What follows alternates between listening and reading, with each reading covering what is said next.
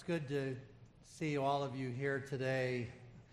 I want to begin by thanking Pastor Greg for giving me the opportunity of being part of this significant service today. I've been a board member with IBM Global for about 11 years now, and I can say honestly that my connection to this church and to IBM Global has been one of the great joys of my life. I really love coming here and being involved in the great mission that you have in reaching people for Christ. I'll never forget when Pastor Larry and Phil Hunt paid me a visit in my office when I was serving as the missions director at Northland Baptist Bible College. IBM Global had been birthed out of Merrimack Valley Baptist Church, and they were asking me to become a founding board member of the mission. And I told them, I don't do that. I had other opportunities to be on mission boards, but I tried to stay neutral for the sake of my students. I had over 100 mission students, and I just tried to be neutral because some will go this way and some will go that way. And the other thing that came to my mind was, why would they want me anyway? I was a nobody. Wasn't a rich guy.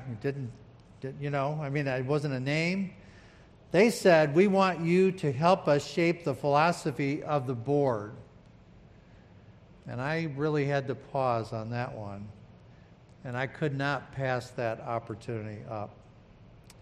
One of the core principles of IBM Global is that our missionaries need to practice indigenous ministry. They are to plant churches that can stand on their own 2 feet, limiting financial help from the states. The goal is for churches to be self-supporting and self-governing. This is the indigenous principle.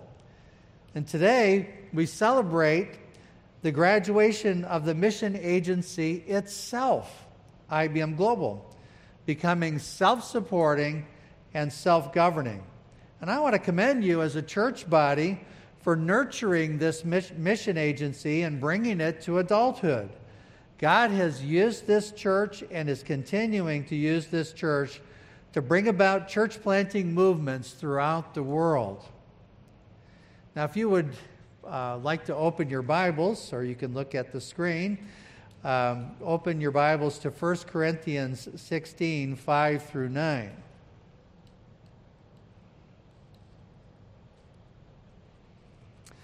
I would like to focus on the opportunity ahead of us. Others could reflect on what God has done in the past more capably than I could, but I think my role today is to help us to focus on the greatest gospel opportunity since the Reformation. And that might seem like an overstatement of what's taking place today, but I intend to try to defend that statement. Paul is speaking to the church at Corinth. He wants to visit them, but he has some very important things to do first. Now I will come to you when I pass through Macedonia, for I am passing through Macedonia. And it may be that I will remain or even spend the winter with you, that you may send me on my journey wherever I go. For I do not wish to see you now on the way, but I hope to stay a while with you if the Lord permits. But I will tarry in Ephesus until Pentecost. And then this verse that we want to focus on. For a great and effective door has opened to me, and there are many adversaries. I want to do 3 things in this message this morning, and that is to talk about this concept of open doors. How does Paul view open doors? And then, how does Paul measure the value of that particular open door? And then, third, how does Paul face the challenges that come with open doors, as always happens? So we're focusing on this statement, and especially on the blue text there, on this first point. How does Paul view open doors? A door has opened. Open doors are God-appointed opportunities in the New Testament. God is the one who opens the door. So we really do need to walk through that doorway. When we typically think about opportunities in our lives, we think about choices. Trying to figure out where to go to college. So I've got choice A, choice B, choice C, choice D. And generally, I boil it down to where can I get the most financial help and maybe a few other things. Or maybe I'm not going to go to college at all. I think you get the idea that's not really the biblical concept of an open door. That's just a modern idea of the opportunities that we have. An open door in Pauline theology is something that God certainly wants you to do. There's no choosing between options. Let me illustrate this with a few scriptures. Acts 14:27, already mentioned this morning.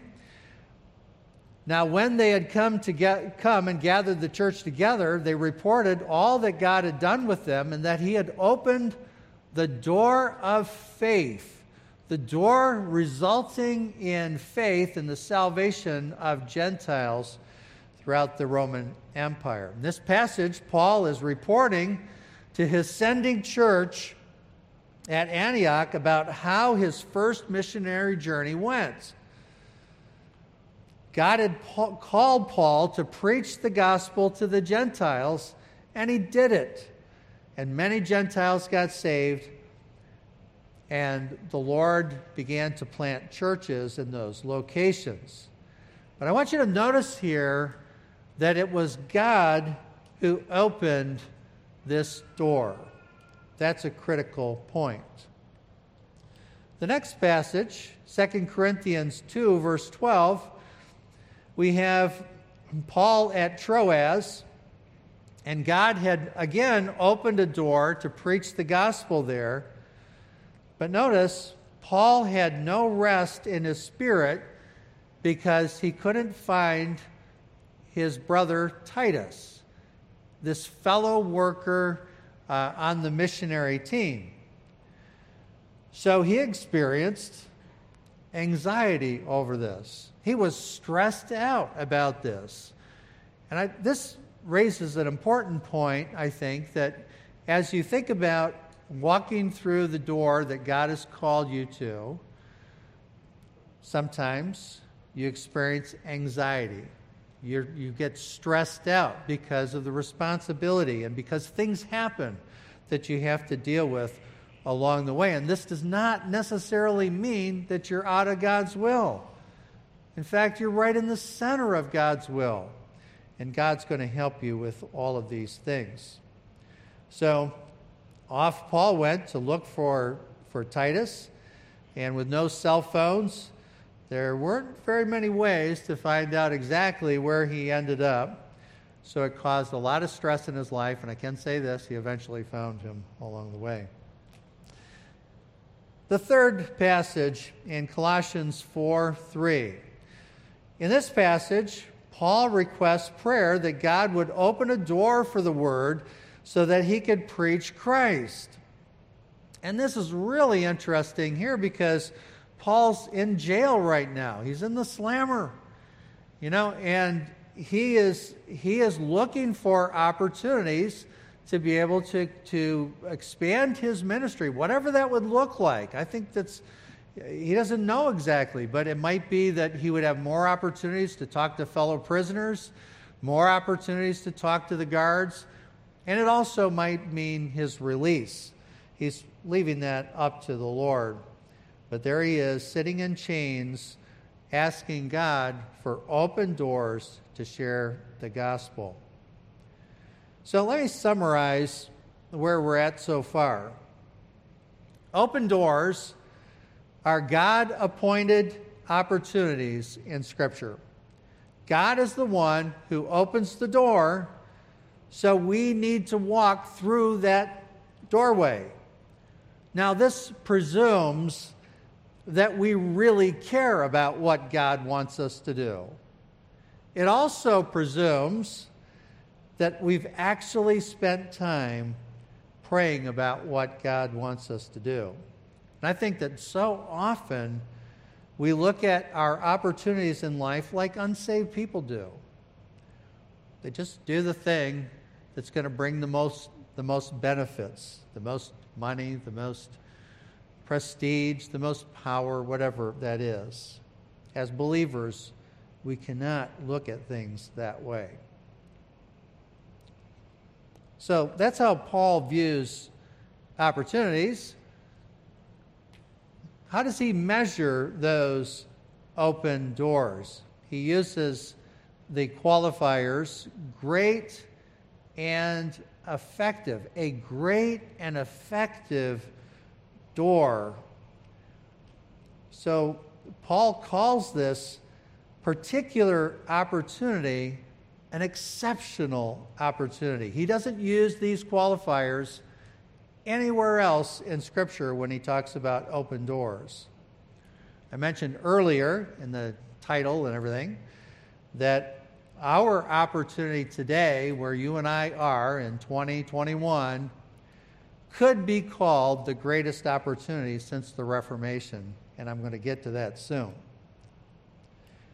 So, if I walk through that kind of door, amazing things are going to happen. God's going to do amazing work when I get on the other side of that door. For Paul, that great and effective door was the city of Ephesus, which is located in modern Turkey, about 80 kilometers south of Izmir. This city was the second most important city in the Roman Empire following Rome. It was the center of commerce for Asia Minor, and it had the largest center for religion in the entire Mediterranean region. So that makes it kind of like the center of paganism in Asia Minor. The temple of Artemis, or called by the Romans Diana, was the goddess of hunt, chastity, childbirth, wild animals, and wilderness. And she was worshipped right here in this particular temple for hundreds and hundreds of years. In 356 BC, the temple was burnt to the ground in a war, but the Ephesians built it bigger and more majestic than ever. And what you're looking at, of course, here is a model of that. This temple made the Greek Parthenon in Athens look small, being 450 feet long, 225 feet wide, and 60 feet tall, supported by 127 Roman columns supporting an open wall structure. It became famous, and to us, it's one of the 7 wonders of the world. Close to this temple was the great theater of Ephesus, the largest theater in the world at the time, capable of holding 25,000 people. And it is likely that this is where Paul and his colleagues ended up, and a riot was called in this place as Demetrius the silversmith rose up and stirred up people because he was losing a lot of money because so many people were coming to Christ. So it sounds like this city was very important to the spread of the gospel in the ancient world. For this reason, Paul spent more time here than in any other location. If you look at a summary of Paul's missionary journeys, they span about 11 years or so.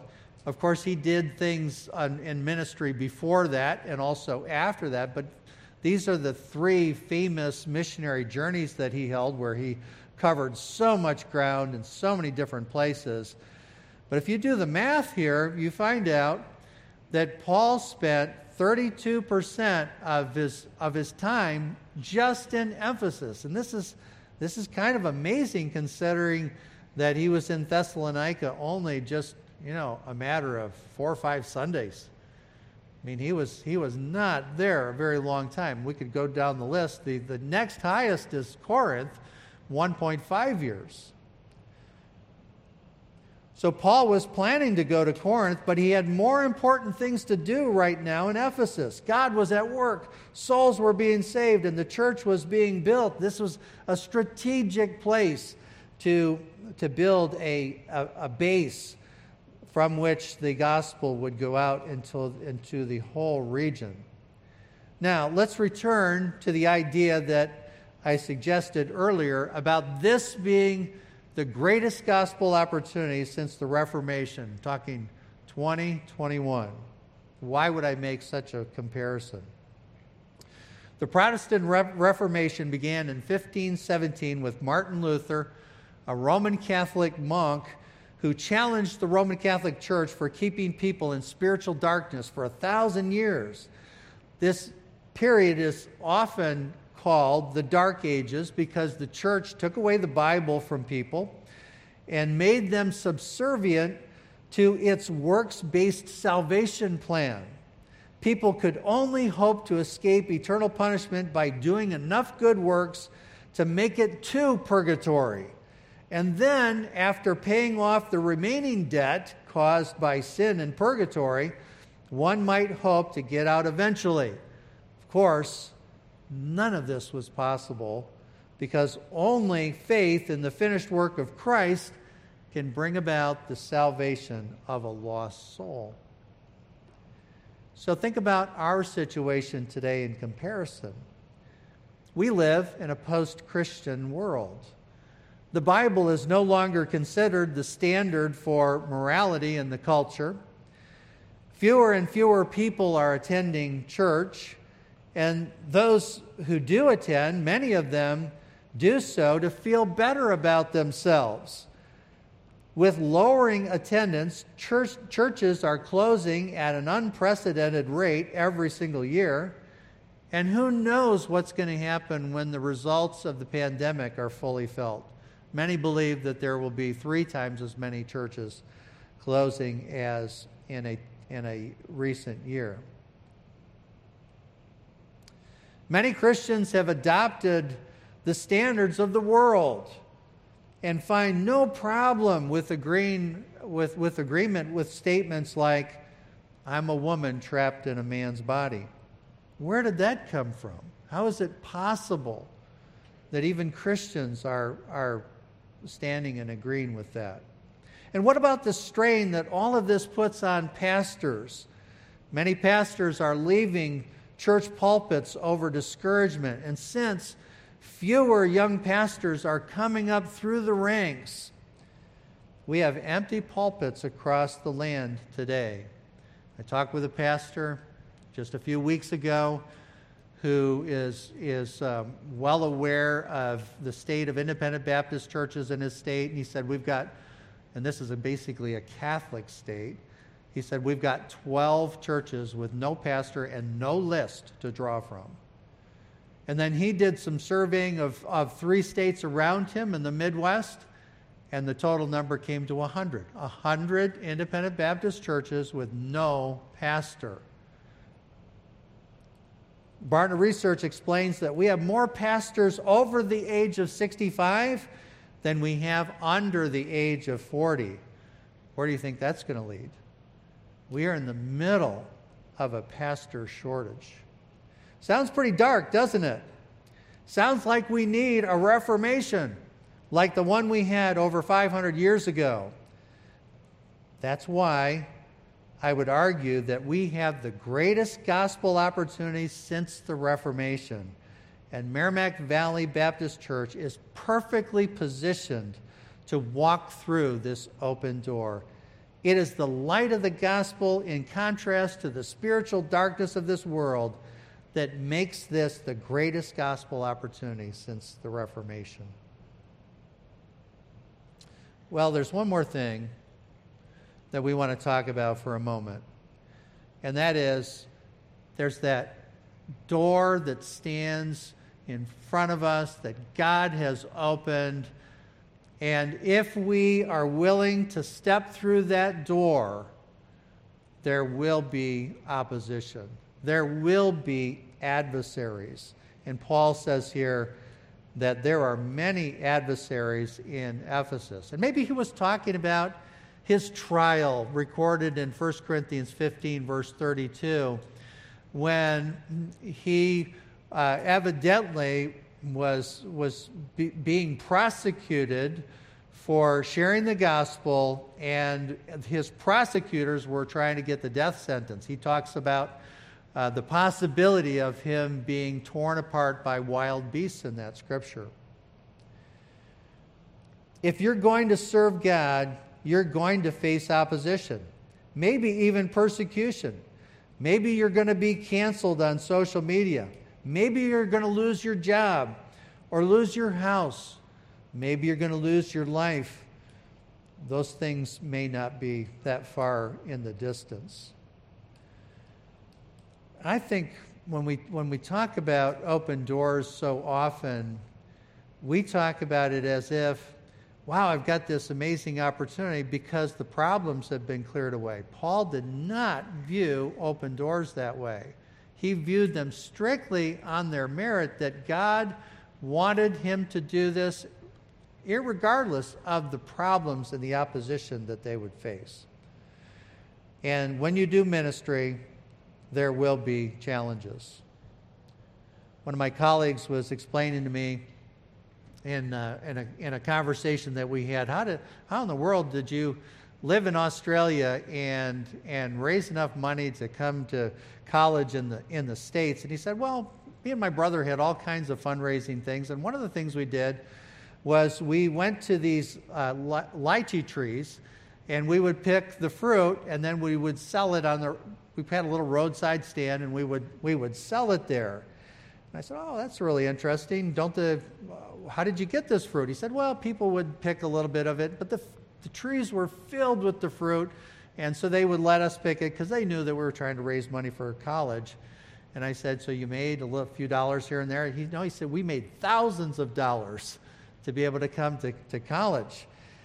And so I said, well, what did you have to do? Did you have to climb the tree? Yep, we climbed the trees, and we would pick the fruit. You know, some of the trees were about 20 or 25 feet tall, so there was a lot of climbing to do. But the problem that we faced were green ants. And never seen one of those before. I said, what are they like? He said, well, they actually really, really hurt. And they inject like a poison in you that causes a welt to come on your skin. I said, so what happens? Well, you climb the tree, you're going for the lychee fruit, and they jump on your hands and crawl up your arms. They get in your hair, they cut down your back, and you got to tolerate it. He said, but then you have all these welts. So he said that what we learned to do is we got gloves and long sleeve shirts, and we took duct tape, and we duct taped the opening here and here. But then we found out they still came up our arms and went down our backs, got in your hair. So that was not a perfect plan until we learned we could put a ring of shaving cream around both arms, and they would not cross over that line. They figured out what to do with this big, big obstacle and have this great opportunity at the same time. And that's what we have to do in missions. We have to figure out how to deal with the obstacles. There's always going to be obstacles, always going to be challenges and difficulties, and it's not time to retreat from what God has called us to do.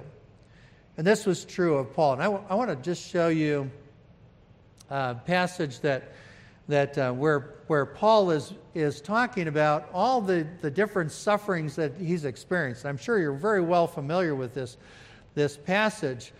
But the thing that strikes you when you read this passage is that we don't really have a lot of details about all of these things that Paul's talking about here. From the Jews, 5 times I received 40 stripes minus 1, the famous 39 lashes that a lot of people died from. Well, he had it 5 times in his life.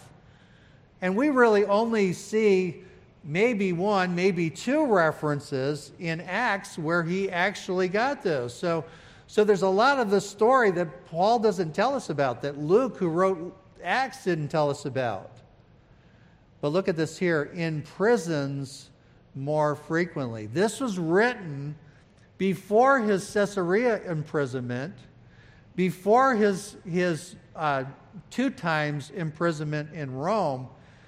So we only know of him being imprisoned in Philippi prior to the writing of this passage, and he uses plural. He was imprisoned many times. And I think he was in prison in Ephesus for part of the time that he was there. God is opening doors of ministry for his servants every day, but these opportunities have challenges, hardships, things to work through. And we need to guard ourselves against thinking that God is redirecting our lives just because there are problems along the way. So what do we do?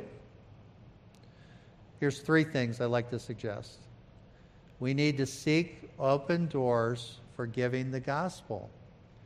God's giving believers. He gives all believers open doors.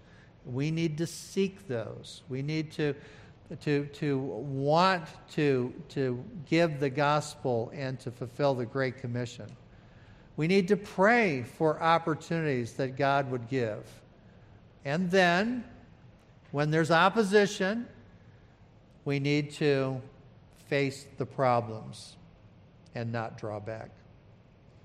I believe that Merrimack Valley Baptist Church has great opportunities ahead. God is at work. He's raising up servants to meet the need. The challenges are great, both here and abroad.